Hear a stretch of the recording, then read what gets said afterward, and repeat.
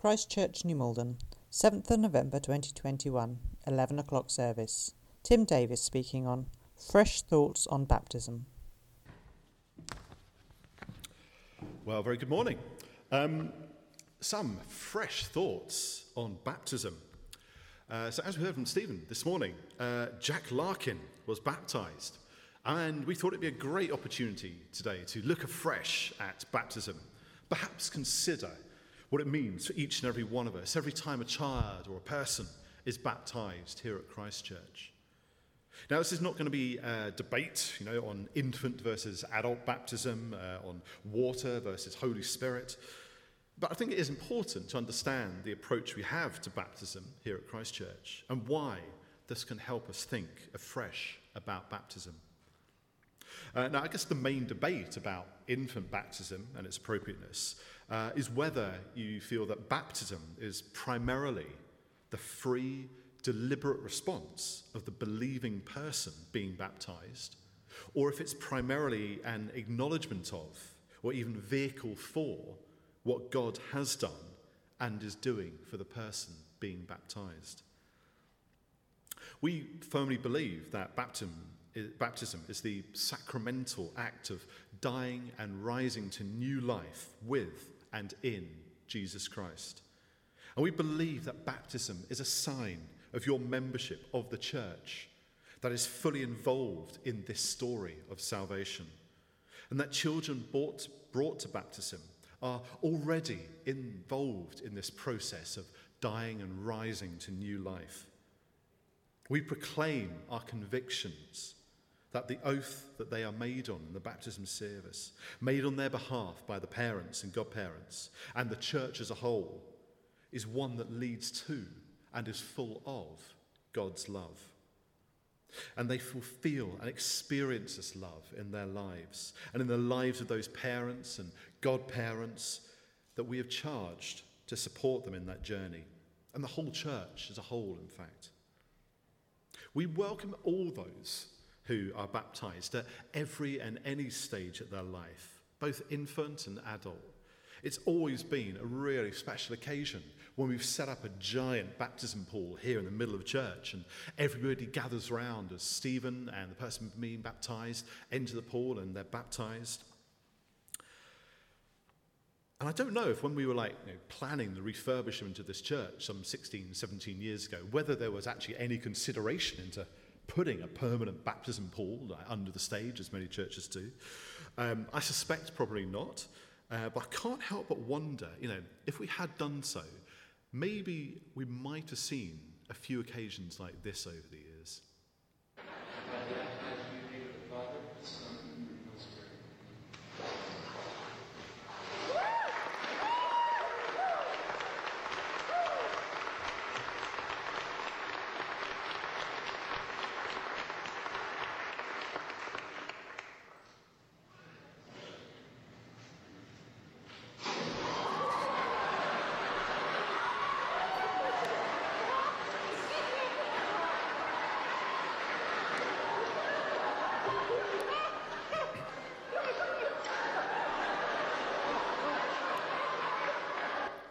Any excuse to show my favourite cannonball baptism clip. It gets me every time. Seriously, if you wanted, you show that to young people, they're going to be queuing up to come and get baptised if they get a chance to do that. The reading that we just heard from Luke's Gospel is this account of Jesus' baptism. And here is a fairly famous painting of that event. It's entitled The Baptisms of Christ by the Italian Renaissance painter Piero della Francesca, which I believe is currently hanging in the National Gallery. It shows the event of Jesus' baptism. And we can see this fully human yet fully divine figure being baptized by John the Baptist, along with other everyday folk. And yet this event is, of course, of great significance and a part of the story of Jesus Christ and of God's salvation of humanity. And this is the first point that I really want us to consider when thinking afresh about baptism. Because in baptism, we become part of the story of Jesus' death and resurrection. Through this act, Jesus was raised to new life. And through this act of salvation, God brought about the forgiveness of sin for all and the end of separation between God and man. Baptism is a remembrance of this act of salvation and a sign that you are a member of the Church of God, which has received God's blessing of grace and forgiveness. We really believe that baptism is one of those essential sacraments within the church and in the life of a Christian.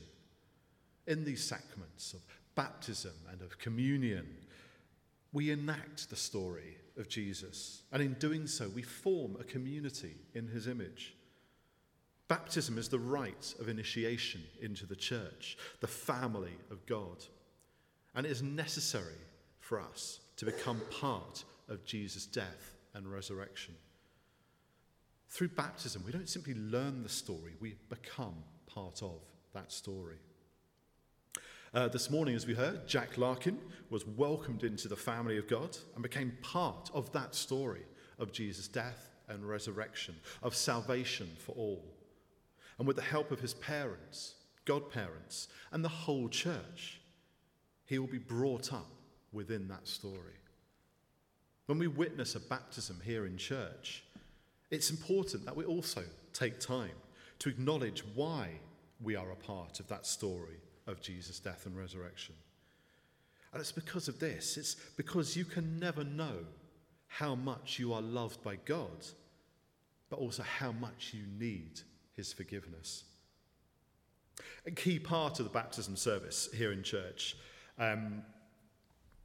is the vows taken by the parents and the godparents. These are a statement of willingness and commitment to raise the child being baptized within the family of God. And in the desire of the parents and godparents to reject evil so that it doesn't have an influence in the child's life. And I think there's a reason why, those vows are said on behalf of the child. They're perhaps too young to understand them. But also, sometimes they just might not want to say those words either.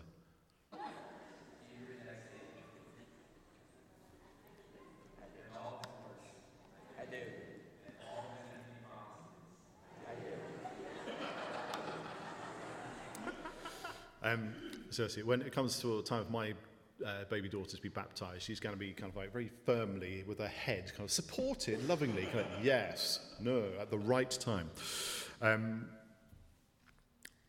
The story of Jesus is about the need for forgiveness.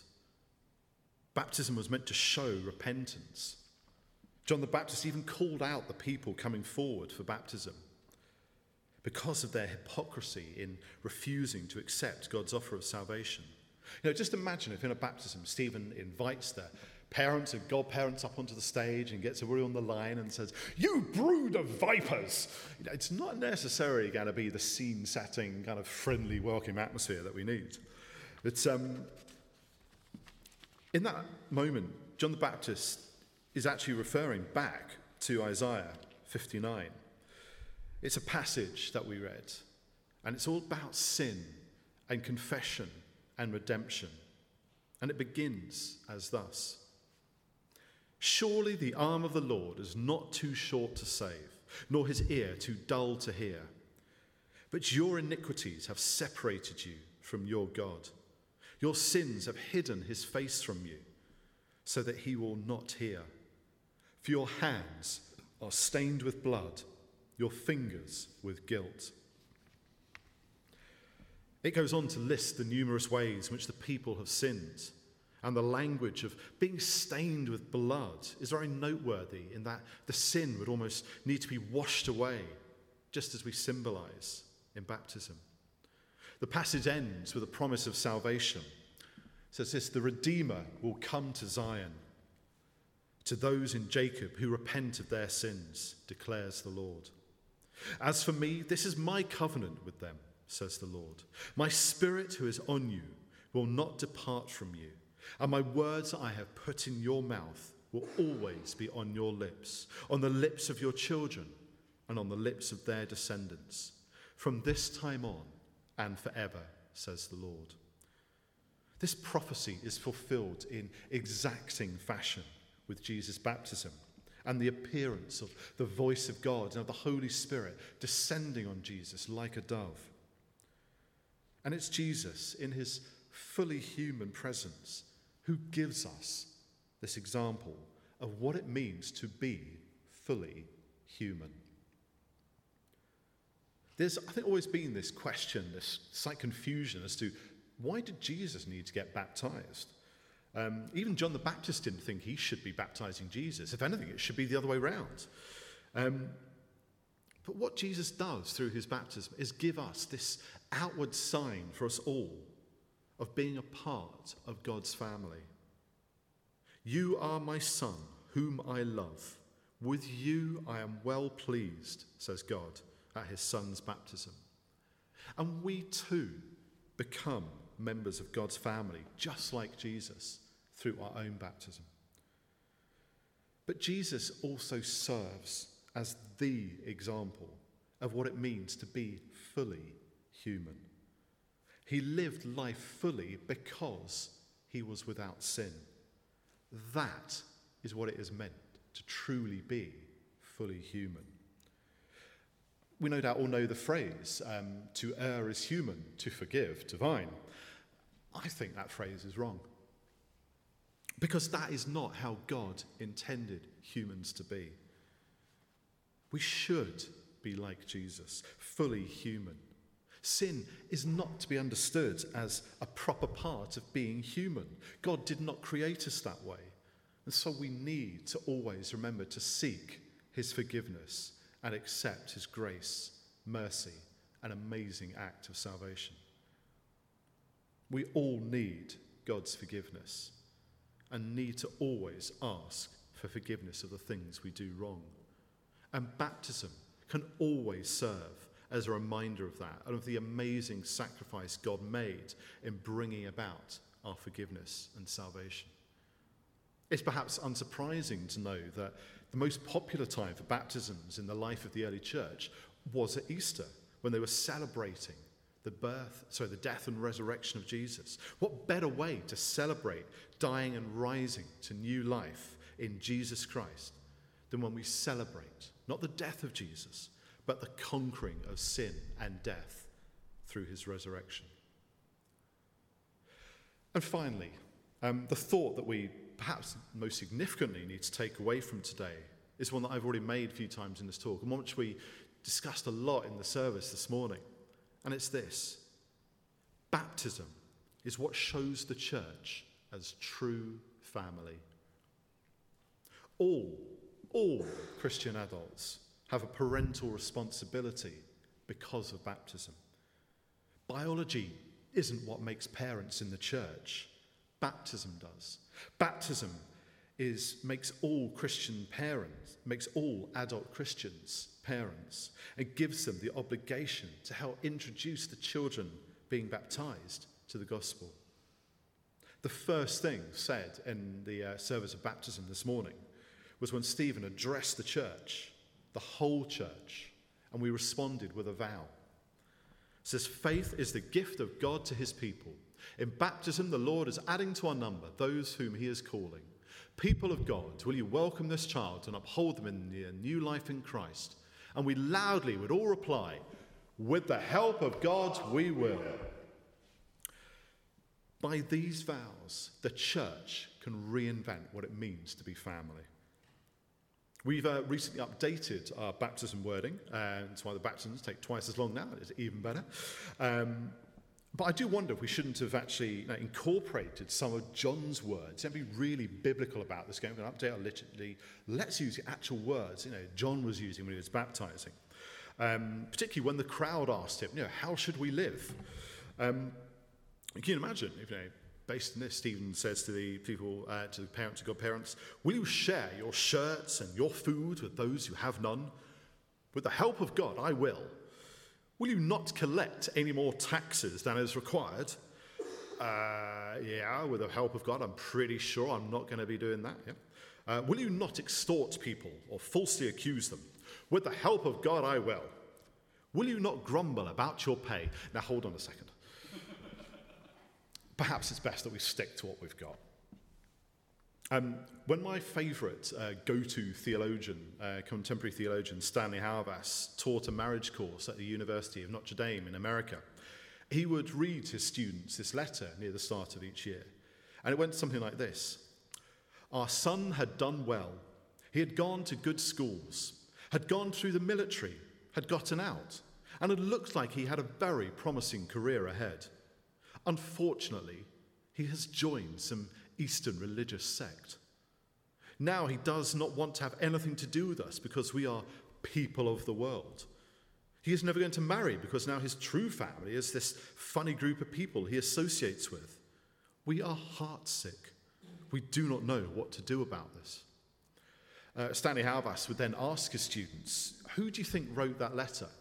And typically the students would say, the parents of some kid who ran off to join the Moonies or got involved with Hare Krishna or something like that. Actually, this was the letter of a 4th century Roman senatorial family about their son's conversion to Christianity. Now, the point Hauerwas is trying to make in that context was that within the church, singleness has just as valid a role to play within the church as marriage does. But what was also of real particular importance was that every member of the church was part of a family. And that every adult member, every member who professes Jesus Christ as their Saviour and God as Lord over all, is a parent to the child or person being baptized in the church as the family of God. Every one of us here today has made a commitment to be those sort of parents, to Jack Larkin and to others who've been baptized recently, and all people baptized here at Christ Church within the family of God. Jack's parents and godparents will have a particular focus in their lives for raising Jack in the family of God and in knowing and understanding the love of God for him. But we all have a part to play in supporting them. There's a final video clip I want to end with, which is from Living Seeds Ministry. It's a charity up in Stockton-on-Tees run by a guy called Graham Seed, helpful name, and his wife. They also run a church up in Stockton. And this charity, Living Seeds Ministry, has a particular focus on people on the margins of society, on ex-offenders, people really struggling in poverty. And they regularly take groups away for much-needed short holidays at the Jonas Centre, which is a Christian holiday centre which we as a church have supported for many years. And a few years ago, several of us were there at the Jonas Centre on a working party. And I remember Simon talking to us about this particular incident that had happened when the Living Seeds ministry had been there. And you're about to hear about what happens now. It's a bit about why you came, what you did, and the impact it's had on the families that you brought with you. With a vision, grand vision last year, for as a group, as a church, we needed a holiday for the families, all the people that's there, because a lot of them come from poor backgrounds, pretty rough council estates and things like that, and some of the kids had even think seeing animals. So we decided we'd come up here at the Jonas Centre. So 60 of us travelled up, got the cabins, had the best time of our lives ever. It was fantastic. Every day the kids had a big smile for year to year. They've seen the animals, they've seen the donkeys, they've seen the chickens and the ducks, and they just thought it was better than any Florida holiday or anything like that. And Graham asked me a couple of years ago, he said, do you want to get baptised? I says, in a church? I says, no, I want to go in a river. And the first river that sprang to mind was a river here, not knowing it was cold. So, this in mind, we decided on the Sunday we'd have baptism. So I said, right, off we go down to the river. So, I decided, originally it was only me. Ended up being 13 people gave their life that day. And it was absolutely amazing. And the funny thing is, the weather up here is a bit temperamental. you know more than I. And that day, the forecast was thunder and lightning. And there was, on that side of the valley. But we had this big window of sunshine around us. And went down the river, and we kept looking up to think, it's dark there, and it's glorious sunshine here, we're blessed. So went in the river, got baptised, one after the other, and another one came, and people were coming in tracksuits, just running into the river. They just gave their life. It was one of the most touching days I'd ever felt in my life. And it was thanks to the people around here. And I think if it hadn't been for the staff and at the Jonas Centre, who really made us welcome and really made us feel at home and that. And we gave children and adults, we showed them love on a bigger scale than they've probably ever seen. And they're part of a family, and they've realised this is something special, this is something we've been part of. But it was really, really tremendous, and I'd like to thank everybody in Leyburn and the surrounding areas for making us feel welcome. It's a fantastic story. And what I really could take away from the guy talking about being baptised was that he felt how special it was to feel part of a family. Not just his own family, but this family of God. And there were scores of people all wanting to be baptised with him. They never had any intention of that happening at the start of their holiday, but by the end, they said, yes, I want to be baptised in this freezing cold river in the Yorkshire Dales and feel welcomed into the family of God. For Nathan and Anna and Emily and Jack Larkin, it's a really special day.